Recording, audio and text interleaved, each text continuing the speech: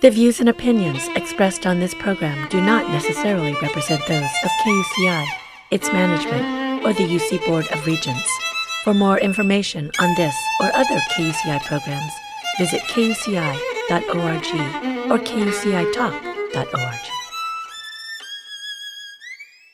I find this scientifically fascinating.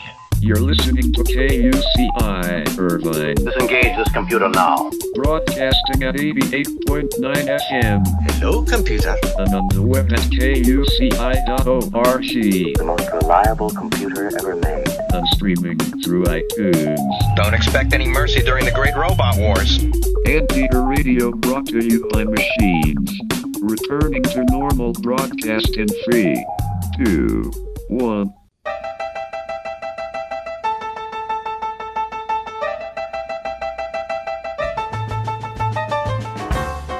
Ladies and gentlemen, welcome to UCI Conversations, a weekly public affairs program dedicated to exploring everything in the land of blue and gold, with interviews of UCI leaders, innovators, and last but not least, Zot, everyday anteaters.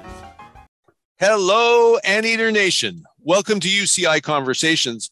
I'm your host, Kevin Bossenmeyer, and it is my honor and pleasure to introduce my special guest today, Chancellor and Professor Howard Gillman.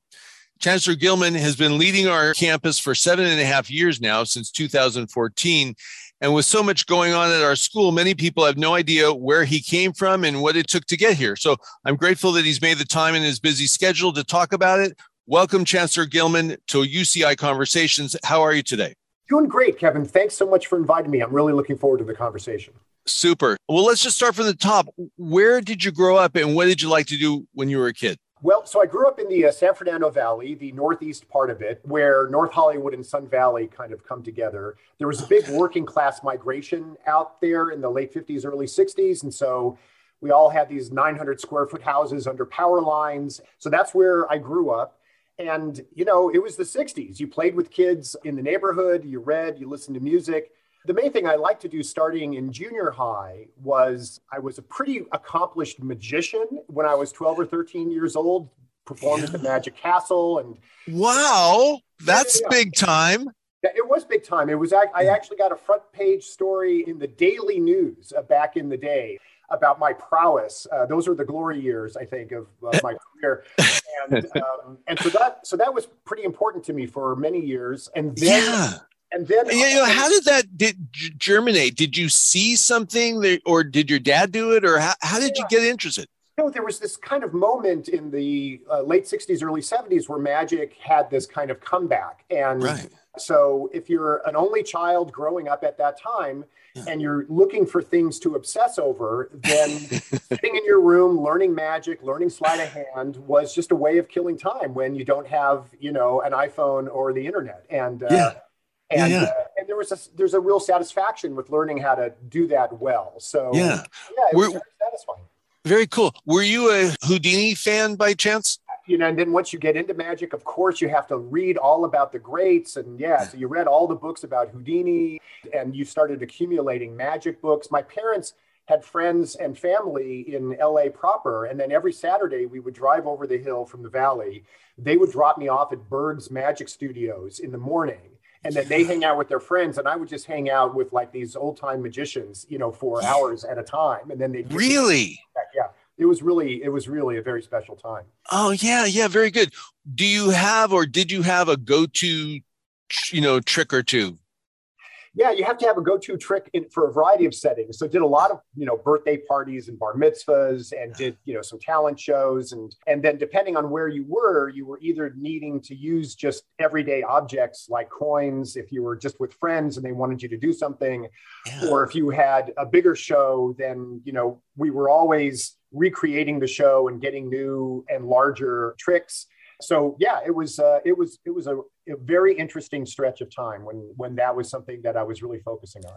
Yeah. Did you have a particular trick that you just loved? This was my favorite trick. So in the talent show in high school, there's this very famous trick, the metamorphosis, where you tie yourself, you handcuff yourself you tie yourself in a bag. They put a bag inside of a trunk that's been looked at by members of the audience, and then they lock the trunk. And then your assistant stands in front of it with like a curtain, and you go 1, 2, 3. And then on 3, everybody has switched. And then you unlock the trunk and you open it up and you untie the bag. And then suddenly the other person is there in handcuffs. So that was fun to do. Oh, I bet. So this was no just like, here's a card and here's a coin. I mean, you had a whole stage show. So that's amazing. There was a stage show. You could do one for living rooms. You could do one for larger audiences. It was something. The only thing that competed with me at that time in terms of my interest was that I was also really into music.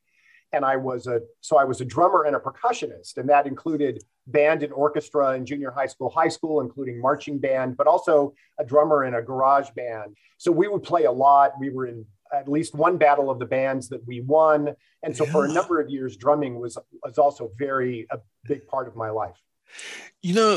Chancellor, I actually heard on the street that you are somewhat of a shy person, but so far I'm not hearing any shyness.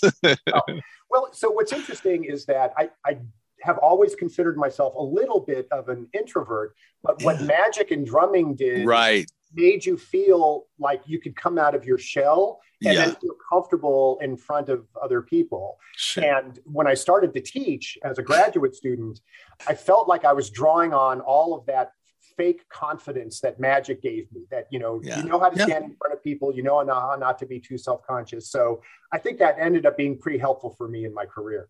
Gotcha. Yeah. Any favorite music back in those days that you like to listen to? Yeah, it was all that sort of classic rock of the 60s and 70s. I think we covered a lot of Beatles and Rolling Stones and Creedence and, that sort of thing. A lot of top 40.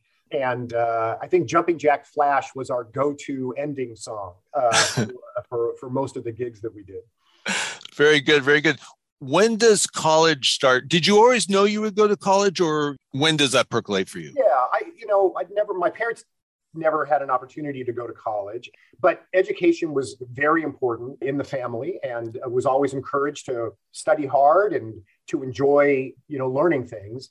And I don't remember a decision. I just remember, there's a certain time in high school. Now people are taking the PSATs and the SATs, and it's time to prepare for the next step. So not so much a decision as just part and parcel, I think, of what I assumed was expected, which was perfectly fine with me.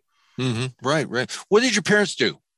So my dad was a laborer for a construction company for a long time. So he would leave very early in the morning, come home kind of covered in dirt, and had to take a bath with lava soap before we could have dinner because he was a hard worker. He actually got laid off in the early 70s and got his real estate license, and then tried selling small homes in the San Fernando Valley to young families looking for their first home, which was a business that, unlike working for a living, sometimes you sold enough homes in the month for people to feel comfortable. Sometimes it got a little bit insecure in the house. My mom was a homemaker until my dad got laid off, and then she became a clerk typist at Van Nuys Elementary School. Gotcha. Okay. When you went to college, what did you major in? How did that all come about? What you specialized in? Yeah. So when I started college, I just loved the fact that at college, you could just immerse yourself in lots of other disciplines. So I loved soaking it all in, but I had a particular interest in politics, especially law, and in history. My favorite class in high school was an AP history course with one of those teachers that, changes your life. And when I was reaching political maturity in my early teens, that's when Watergate was happening, for example. And I was transfixed watching the Watergate hearings.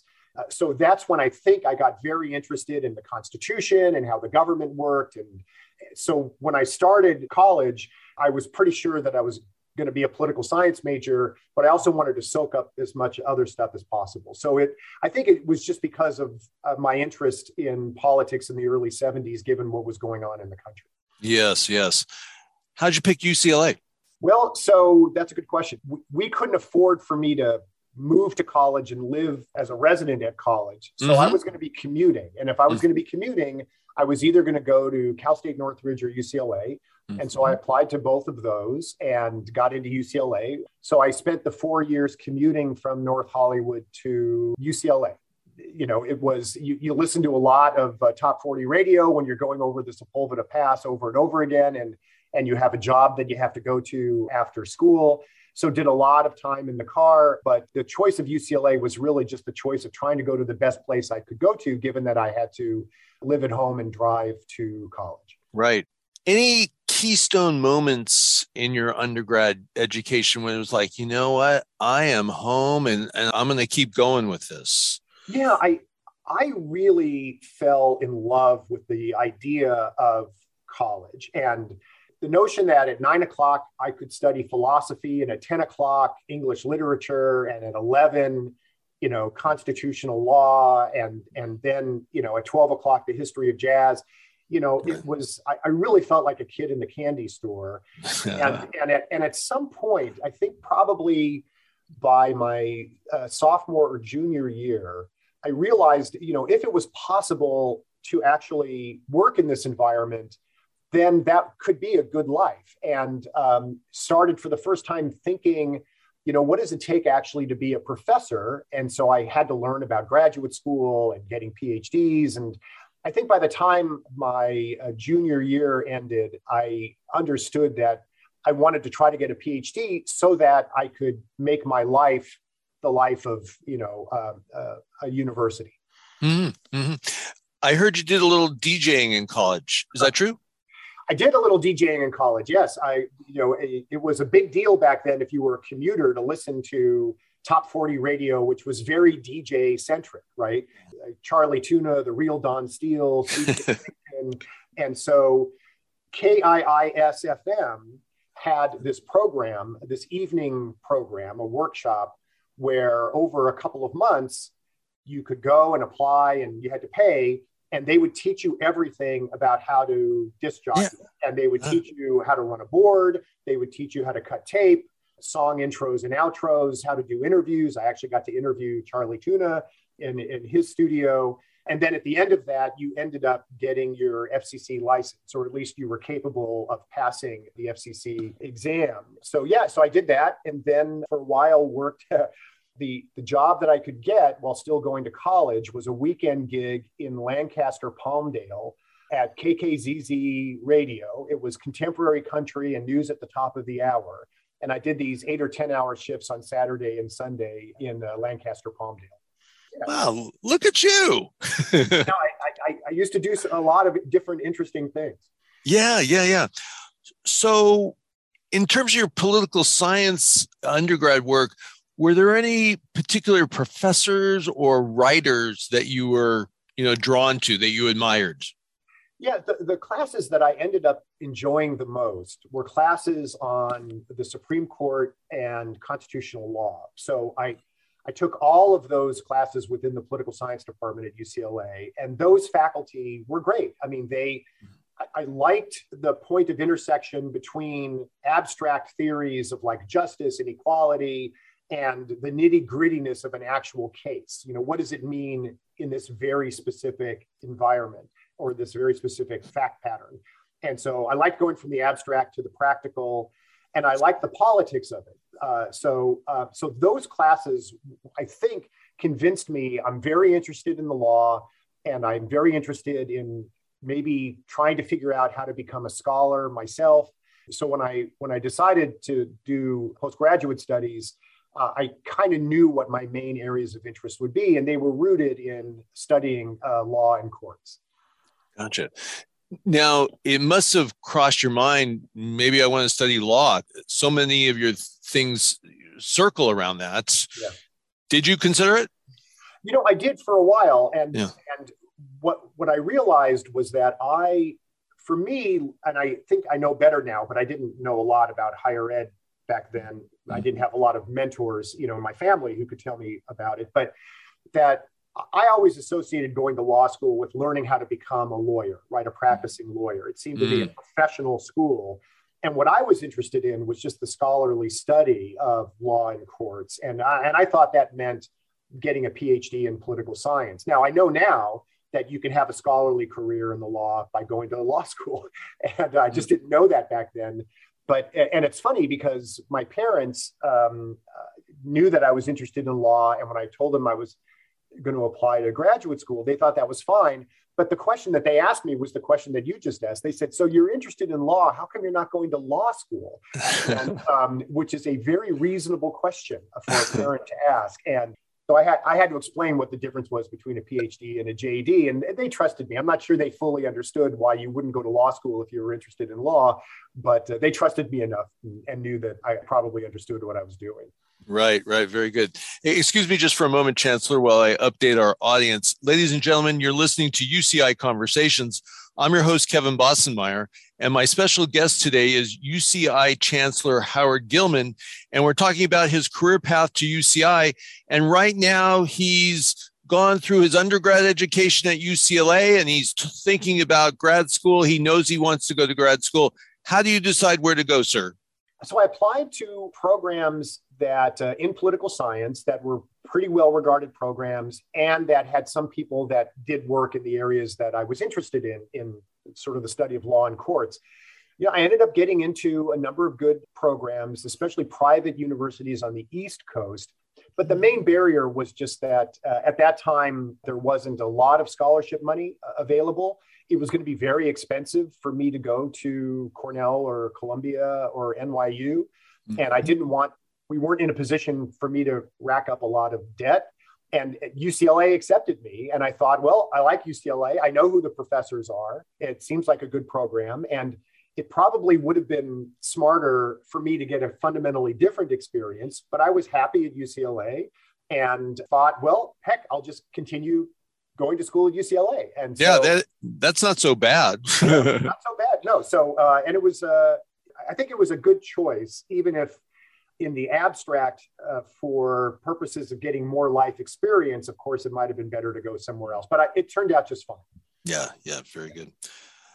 You get your undergrad degree in June 1980, magna cum laude, and then you took about 18 months to get your MA degree, but then it takes, till June 1988 to get your PhD. Can you explain that whole grad school process? What all are you doing? Absolutely. And it's a little different now than it was back then. But back then, a lot of the social sciences and humanities PhD programs took 10 years to go through. So I was one of about 50 that started in fall of 1980. And when I graduated 8 years later, I was the second quickest of my entire class. And that's because they just wanted you to get as fully trained as possible. And you would take essentially 4 years of coursework in 3 or 4 different fields within political science. So you were just soaking up the whole field. Then you would do your qualifying exams, which sort of tested whether in these fields you had mastered the literature. That took another year to prepare for. So that's 6. At the same time, you're writing a dissertation proposal. You're saying what you're going to do in terms of your original research in order to get the PhD. And so at the same time, I'm figuring out what I wanted to do for my first big project. And then it takes 2 more years to actually write that out and do the research for that. So I was pretty happy with the pace of it. But looking back on it, it is much better if programs can get students the training they need in fewer than 8 or 10 years. And I think higher education has successfully moved in many respects in that direction. I don't mind that it took the full 8 years. I think I ended up fairly well trained, but it was a little bit of it did take a long time. Yeah. And political science as a major, you can go in many directions, right? And you went more constitutional and free speech. Is there more to it than that, or is that the way you went? Well, so I was very interested in the Constitution and the Supreme Court. And within political science at that time, there was a lot of openness about different ways you could study that. And at UCLA, we had some of the leading scholars that took more historical approaches to the study of institutions and how they change and why they do what they do. And so since I really liked history as well, and I also liked philosophy, political theory, the mixture of philosophy and theory and history and politics worked very well for my field. And it gave me a chance, for example, to have in my dissertation committee some great historians from the UCLA history department as well. And so I felt like it was an area of focus that captured a lot of different disciplines that I was interested in. And you even wrote a book about, was it the Lochner period of the Supreme Court? Did I get that right? Yeah. This is good research. That's really terrific. So that was what my dissertation was about. There's a period in the court's history called the Lochner era, which is sort of the late 19th, early 20th century. And it was a very conservative period for the court. And it was a time when the court was striking down a lot of progressive legislation. And there was a standard story about why the court was doing that. And I decided to challenge the standard story and ended up with a successful account of it. And that's what kind of got me going early in my career, was the strength of that book as a new political interpretation of an important period in constitutional history. Can you elaborate a little bit on that? Like what, was a conservative time. Yeah. And can you elaborate a little bit more?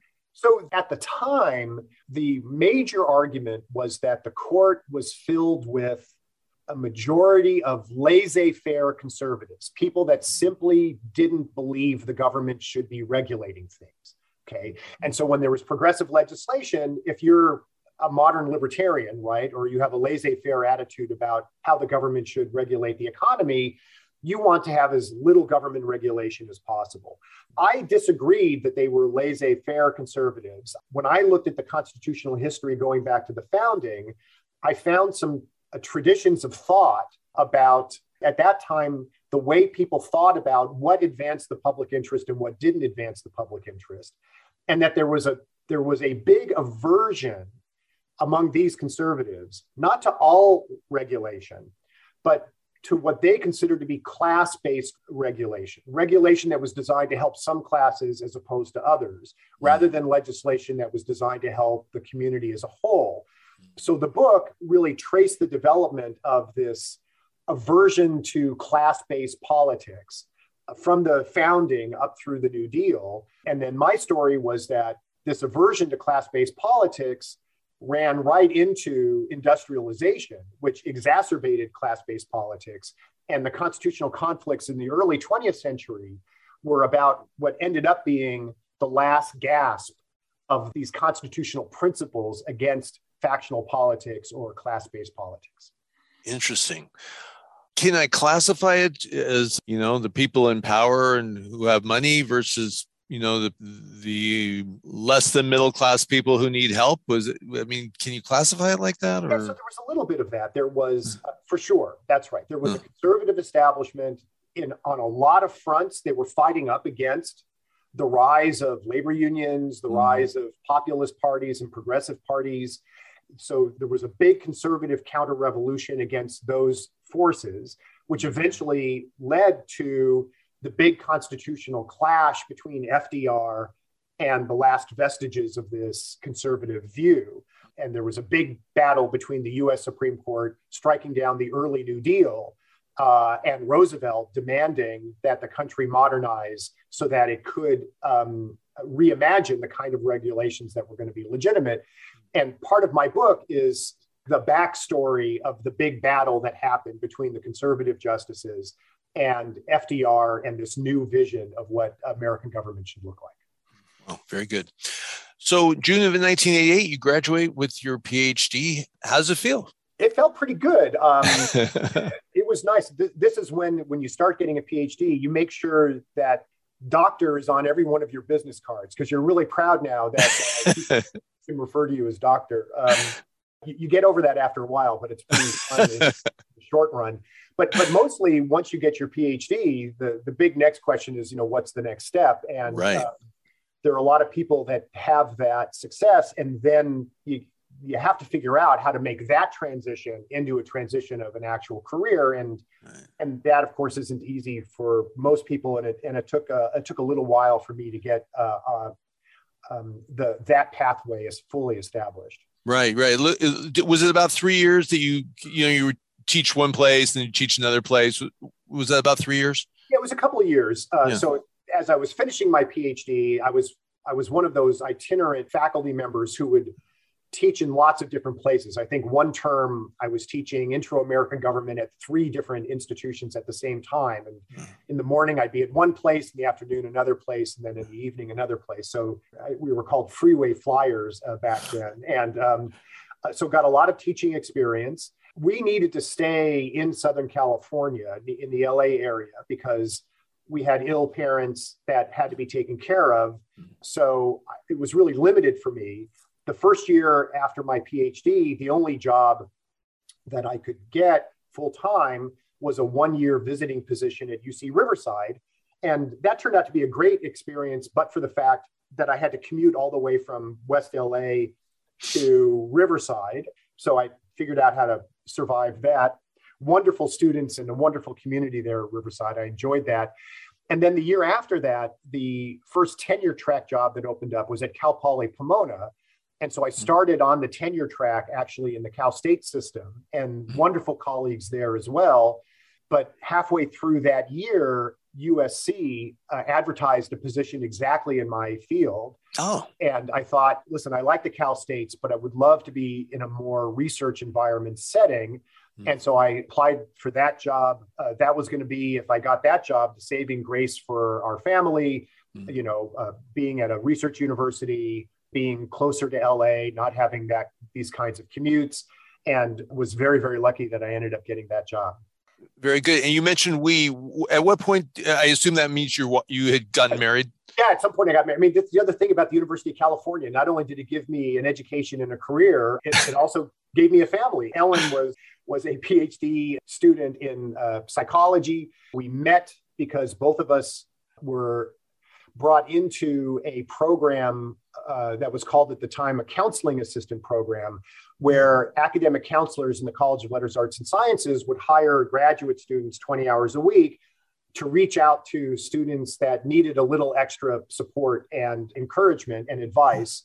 So we became part of that program, and we met then and then got married soon thereafter in 1985. So I finished my degree in 88. She finished her degree in 89. And by 1990, I had gotten this tenure track job at USC. Gotcha. So any conflict with, originally being a Bruin and then now you're in the land of the Trojans? Yeah, psychologically, it was very difficult because I was at UCLA for 12 years. Right. A lot of basketball games and football games. Yeah. And everything that I had to wear was a UCLA shirt. And for the first year that I was at SC, I made the mistake a couple of times just out of habit. Yeah. I sometimes wear UCLA gear. You don't make that mistake too often, but I made it a little bit. And, most fundamentally, even with that rivalry, the campus was very good to me and I enjoyed my colleagues.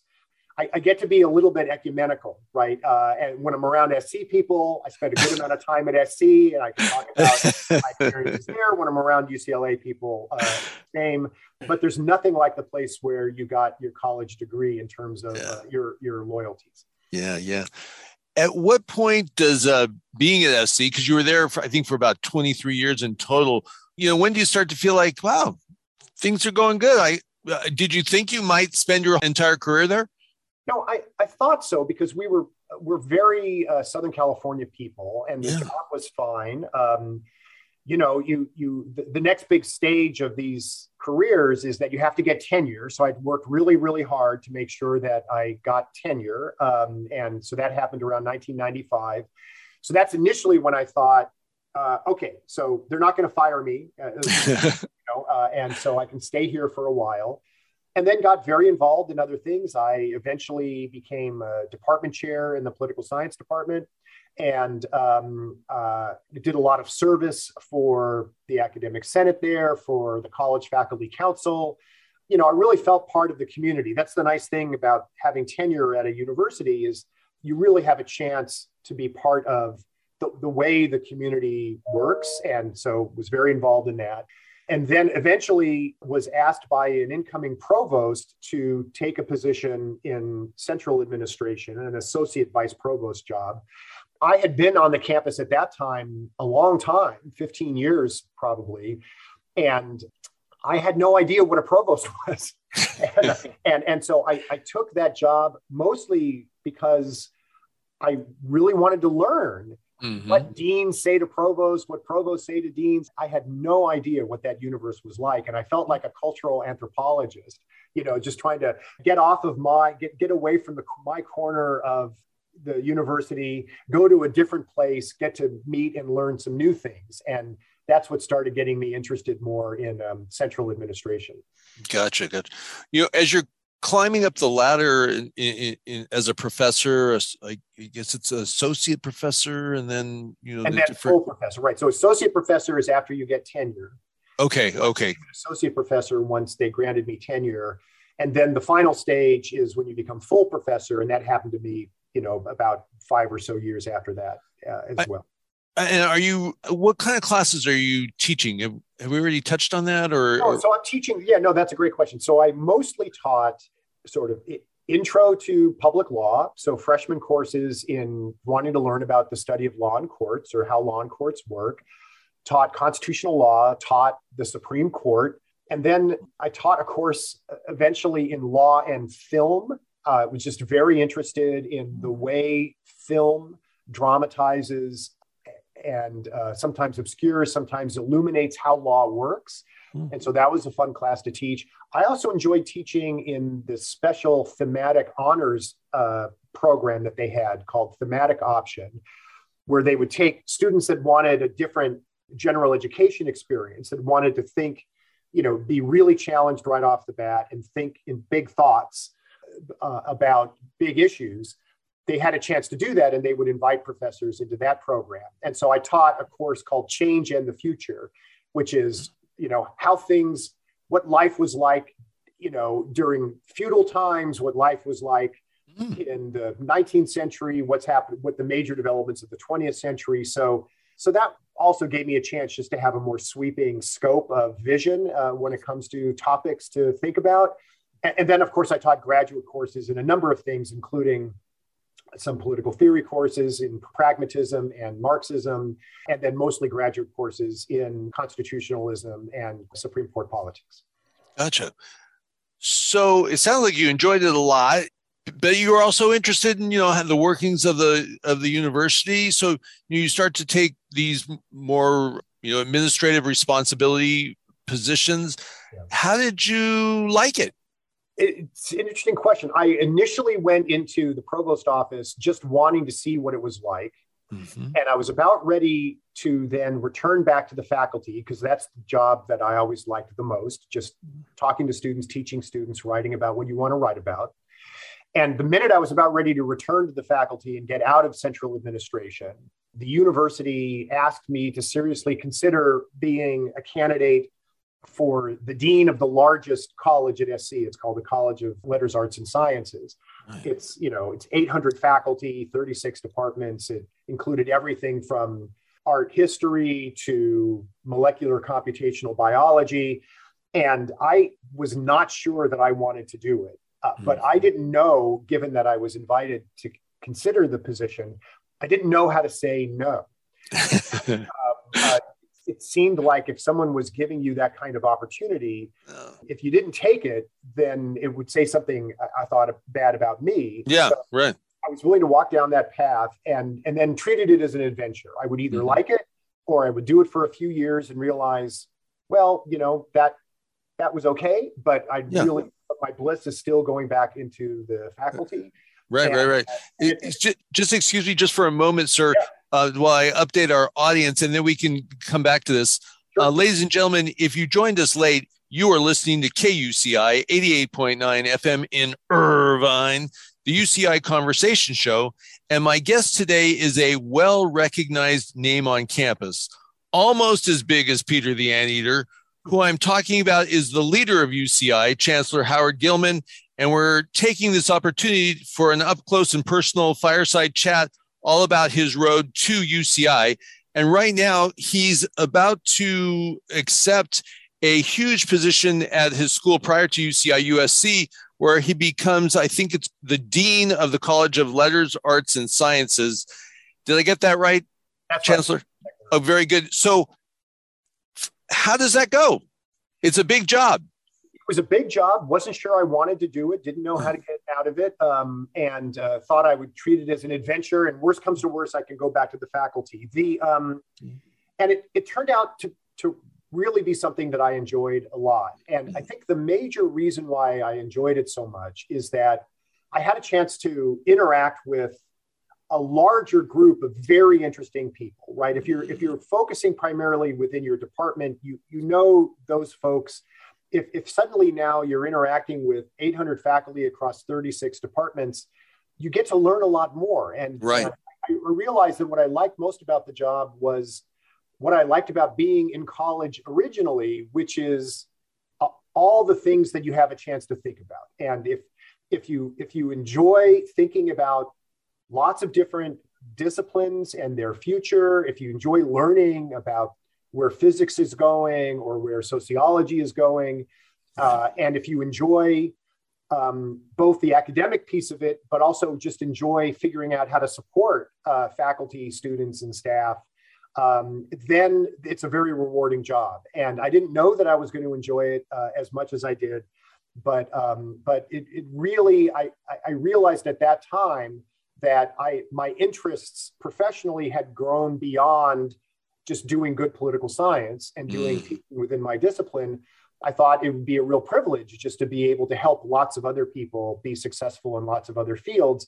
And I think that's what ended up making it a very personally satisfying position. And I was very grateful for the opportunity to do it. Yeah, wonderful. I know I'm not the only person that must think this. If you were the dean of the College of Letters, Arts, and Sciences, what else is there? It sounds like the whole school. It is. So it's a very interesting point. So it is the whole school except for the professional schools at SC. Right. Okay.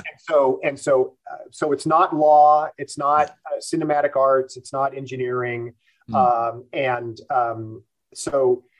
But the academic core of the university is letters, arts, and sciences. Yeah. And it was the liberal arts core of the university, and which was where, my heart was, that kind of fundamental scholarly mission across traditional academic disciplines. So that's why it was as large as it is. And SC is made up of a College of Letters, Arts, and Sciences, and then a variety of extremely well-regarded professional schools. Right. As I was just looking over your website, as the chancellor, and you start to follow your career path, you're like, oh my gosh, it is such a linear line to becoming chancellor. I mean, I know it's not a given, but it's like, oh, wow, that prepared him for this and this prepared him for that. And do you feel like that? This seems like a tremendous position to get a small version of what it's like to run a whole school. What do you think? I do think, right. So I do think that mostly fortuitously and sometimes a happy accident, sometimes because made the right decision, that I did end up learning more and more over the years by taking on more and more service responsibilities within a university. And the more that I learned, the more that I thought, well, now I understand that. I wonder what the next thing is to understand, right? And since every stage up until that point was pretty satisfying, I thought after I had some success as the Dean of Letters, Arts, and Sciences, that for me, the next logical step would be a provost position at a university. And that wasn't going to be at SC because SC had a provost. So I started keeping an eye out for that responsibility. I especially thought it would be good to have a chance to get to the next step as a provost at a university that had a medical enterprise, because the Letters, Arts, and Science job didn't also teach you about the role that health and medicine and well-being plays in the life of a university and how it serves the community.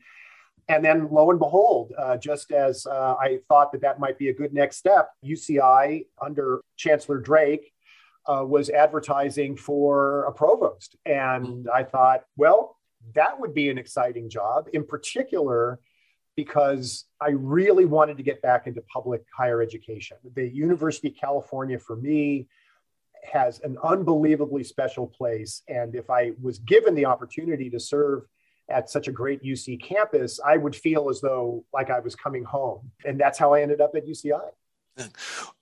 Before we jump to UCI, can you just say, you were at USC for 23 years. What did you love about USC? The people I had an opportunity to work with were just tremendous. And I learned a lot from them.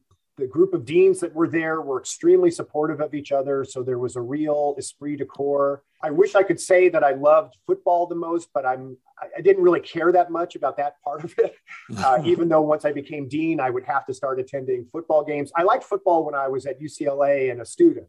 I didn't care about it so much after I started acting as a professional. So that meant that UCI was also perfect because, I didn't have to worry about the football. And so it was really the people there, the opportunity to work on very important things, to accomplish a lot of things. But ultimately, I think I also realized that place is very different than the kind of culture that I was used to within the University of California. And that if I had a chance to take a next step and go back to a much more focused public service mission of the sort that the University of California is known for, that would be an even better fit for me. Yeah. So I'm trying to get a sense of the difference between private and public. And I think you're alluding to it. Can you just expound on that just a little bit more? I'm not sure as general public kind of gets it. Absolutely. So on the one hand, all major research universities are very similar in many respects, right? So you have to recruit and support great faculty and students. You're trying to do cutting edge research on important topics. You're trying to figure out how to organize departments and faculties and units in ways that make an even bigger impact. So, and the way that you teach students is very similar in those settings. So from the outside, what is happening is very similar. And it's certainly, there's more things in common than there are things different between, all research universities have more in common with each other than we have in common, even with the Cal State system, right? It's just a research university is a certain kind of thing. So if you all know UCI as a research university, in many respects, all such research universities, including SC, are the same. But there's a different governance structure. There's within the University of California a much stronger commitment, a fundamental commitment to shared governance, and always acknowledging the central role of the faculty in maintaining academic excellence, acknowledging your public responsibilities and being publicly accountable for what you do. There's a higher level of transparency that is appropriately demanded, and just a more palpable sense that you are here to serve the entire community and the world in a way that is more front of mind. And so the culture of administration, the practices within the institution about whose opinions count and how we all are all working together, I think is more true at a place like the University of California than some private institutions, which can be a little bit more administration centric in the way that they act and operate. So it's in those kinds of cultural shared governance practices where the major differences show up. And when you say shared governance, does that mean like faculty senate and things like that? Or that's right. So the role of the academic senate within the University of California is just fundamentally different than the role of the academic senate within USC. This is not a criticism of the way it's done at SC, but I think everybody believes correctly, in my view, that the greatness of the University of California is the quality of the faculty and the willingness of the regents and the system to give the faculty the key responsibility for academic excellence and the direction, the fundamental scholarly direction of the university. And at the same time, ensuring that you're in constant conversation with student leaders, and that part of shared governance, that we're all talking to each other in order to make sure that the university is paying attention to all the things it should pay attention to. And I usually tell people who come as leaders into UCI who haven't been within the University of California, if you think you know what adequate consultation looks like in order for you to be successful, start there and then multiply it by 10. And then you know really you have to keep consulting with and being in relationship with in order to be successful here. Ladies and gentlemen, you're listening to the UCI Conversations Road to UCI interview with Chancellor Howard Gillman. So you mentioned that Chancellor Michael Drake of UCI at the time, who's now the president of all the UCs, he put the word out. Like when you say put the word out, how does that look? Oh, there are very formal processes for recruiting senior leaders at universities, and at UCI, a committee is put together to recruit a new provost. You usually have a search firm that gets advertised. Right. People start reaching out. They ask whether you're interested, and then you're part of a very long process where you submit your materials, you make an argument for why your background is well suited for the institution. Then you go through very rigorous screening. You are part of an interview process with maybe 10 or 15 other potential candidates with a search committee that spends hours asking you questions, that allows the institution to whittle down the finalist list to maybe 3 or 4. And then the 3 or 4 finalists come onto campus and they meet lots and lots of people over a couple of days. And then the chancellor gets a lot of input from all of these folks who have met these candidates, and then finalizes the decision that they hope is best for the institution. So that's the process that I went through when I applied to be provost. And then when Chancellor Drake accepted a position at Ohio State University, the University of California had to create a process to pick the next chancellor. And I went through the same process, a similar process, when they decided on who the next chancellor should be. Gotcha. When you became provost, or even before you became provost, did you have any inclination that Chancellor Drake would be leaving, sooner than later? No. In fact, I was really looking forward to working with him over a long period of time. I thought he would be a great mentor. I thought, I would need at least a few years as provost in order to get my bearings and understand how the institution worked and learn about the medical system and so on and so on. So I was surprised. And I also thought that he would want to spend a couple more years, but he had this tremendous opportunity. He had made such an important impact on the campus, but it was either going to be, a very good thing for me or a very bad thing, because I had just left an institution I had been at for a very long time. And if I wasn't going to be the next chancellor, then someone else would be the next chancellor, and they probably would want their opportunity to choose their own provost. And so there was a little period of, we'll see what happens. And, it all worked out. And then in the end, Michael Drake, thankfully for the University of California, came back and is now the president. And so I feel as though, hey, we're right back to where we started. I now have him as a person I can continue to work with directly. And it's really been a pleasure. Gotcha. How often do you consult with your fellow chancellors? Well, yeah, first of all, for that, how often, with, things going on, blah, blah, blah, how does that work? So before the pandemic, we all talk to each other on and off, depending on the circumstance, on a regular basis. But we get together as a group in what's called officially the Council of Chancellors with the Office of the President on a monthly basis. So that's pre-pandemic. And what we fly up to Oakland, we spend an entire day together and work on things that we all have to work on and try to get advice from each other and give advice to the president.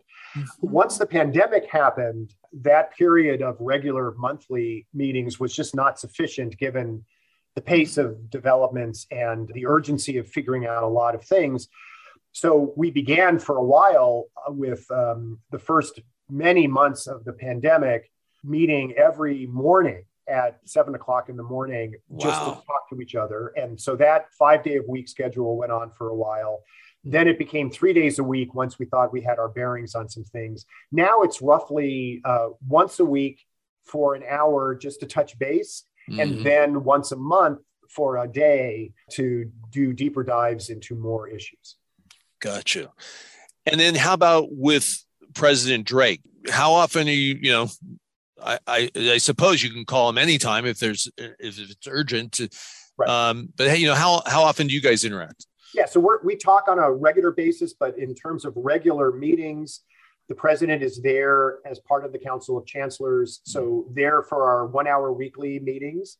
And then obviously there for the day-long monthly gatherings we have as the Council of Chancellors. So pretty regularly we're in touch. And then as other issues arise, we call each other as need be. Gotcha. One of my listeners wants to know, the title Chancellor sounds like you report to the King of England. Is there a tradition to this title, and do you know where it stems from? I really should learn that. And that shows you how tunnel vision I can be sometimes. I would all encourage everyone just to Google. And as soon as this program is over, I'll go ahead and Google it. Very good.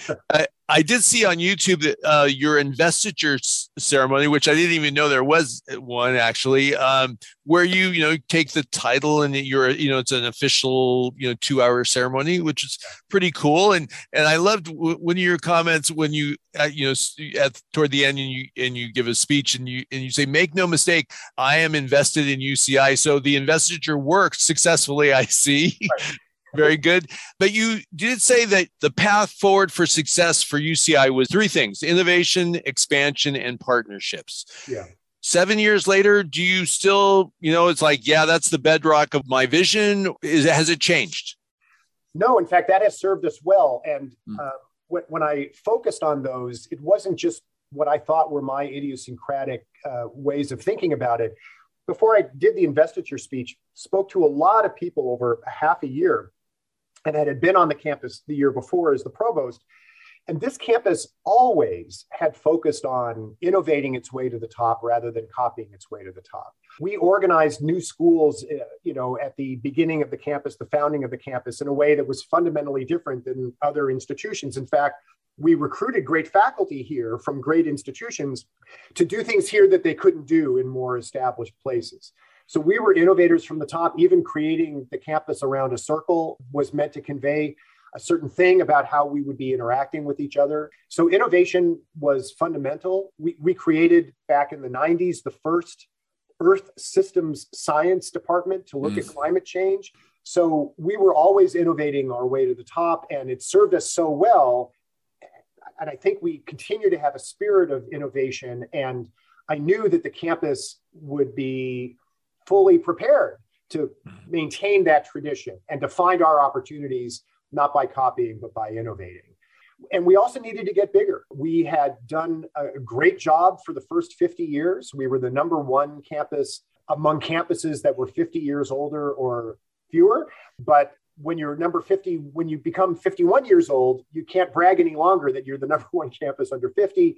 And to get to the next step, everybody agreed that we needed to essentially go from about 28 or 29,000 students and related faculty closer to 40.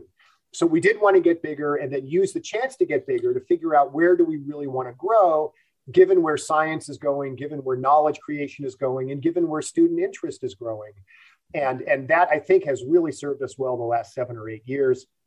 And no campus can be great unless it forges great partnerships with its community. And we have a very lively community out here, wonderful supporters. So no, those 3 watchwords, I think, reflect where the campus needed to go and also captured what had already been established over time by other great leaders on the campus and especially by the faculty, students, and staff on the campus over the years. So it was kind of a continuation of where we had always been and how we had done things, and just underscoring that the future and our future success would also be moving in that direction. Very good. Is there ever a dull moment in your job? There are not a lot of dull moments for sure. And it really is a job of the sort where if you're looking for dull moments, you shouldn't take the job. What do you like most about the job? What I like most about the job is just the people I have a chance to interact with on a daily basis and the work that we get a chance to support within this community. It is, humbling to walk into a room with people that have such bold visions for very important areas of disciplinary direction and knowledge creation, and figure out ways how to be supportive to that community. So I love the people you get a chance to interact with. I love supporting this amazing student body. I think we have the best student body in all of higher education. When you combine academic excellence just with the fact that we are here to serve all the people, and the ability of us to serve students where no other member of their family had ever gone to a four-year college is a very special thing for us. So serving this student body is very meaningful. And then, what I like about the job is that you get to think about a lot of different things all the time. So it is never a dull moment, but it's also exciting that at 9 o'clock, you're thinking about one thing, at 10 o'clock, another thing, at 11 o'clock, another thing. If you are curious and kind of hungry for new experiences and new knowledge, you really can't beat it. Wonderful. We just have a few more minutes, Chancellor. I understand you have strongly held social views, and nobody has promoted underrepresented groups as much as you have in the history of our school. Can you comment on the importance of equity, diversity, and inclusion? For most of the history of the country, higher education has been about the reproduction of privilege rather than the creation of opportunity. Most elite institutions are there for elites or to create a next generation of elites. But higher ed, the promise of the University of California is that higher ed could also be the greatest force for social progress and meaningful opportunity that has ever been imagined in the minds of humans. And so the work isn't worth doing unless you're bringing everyone with you.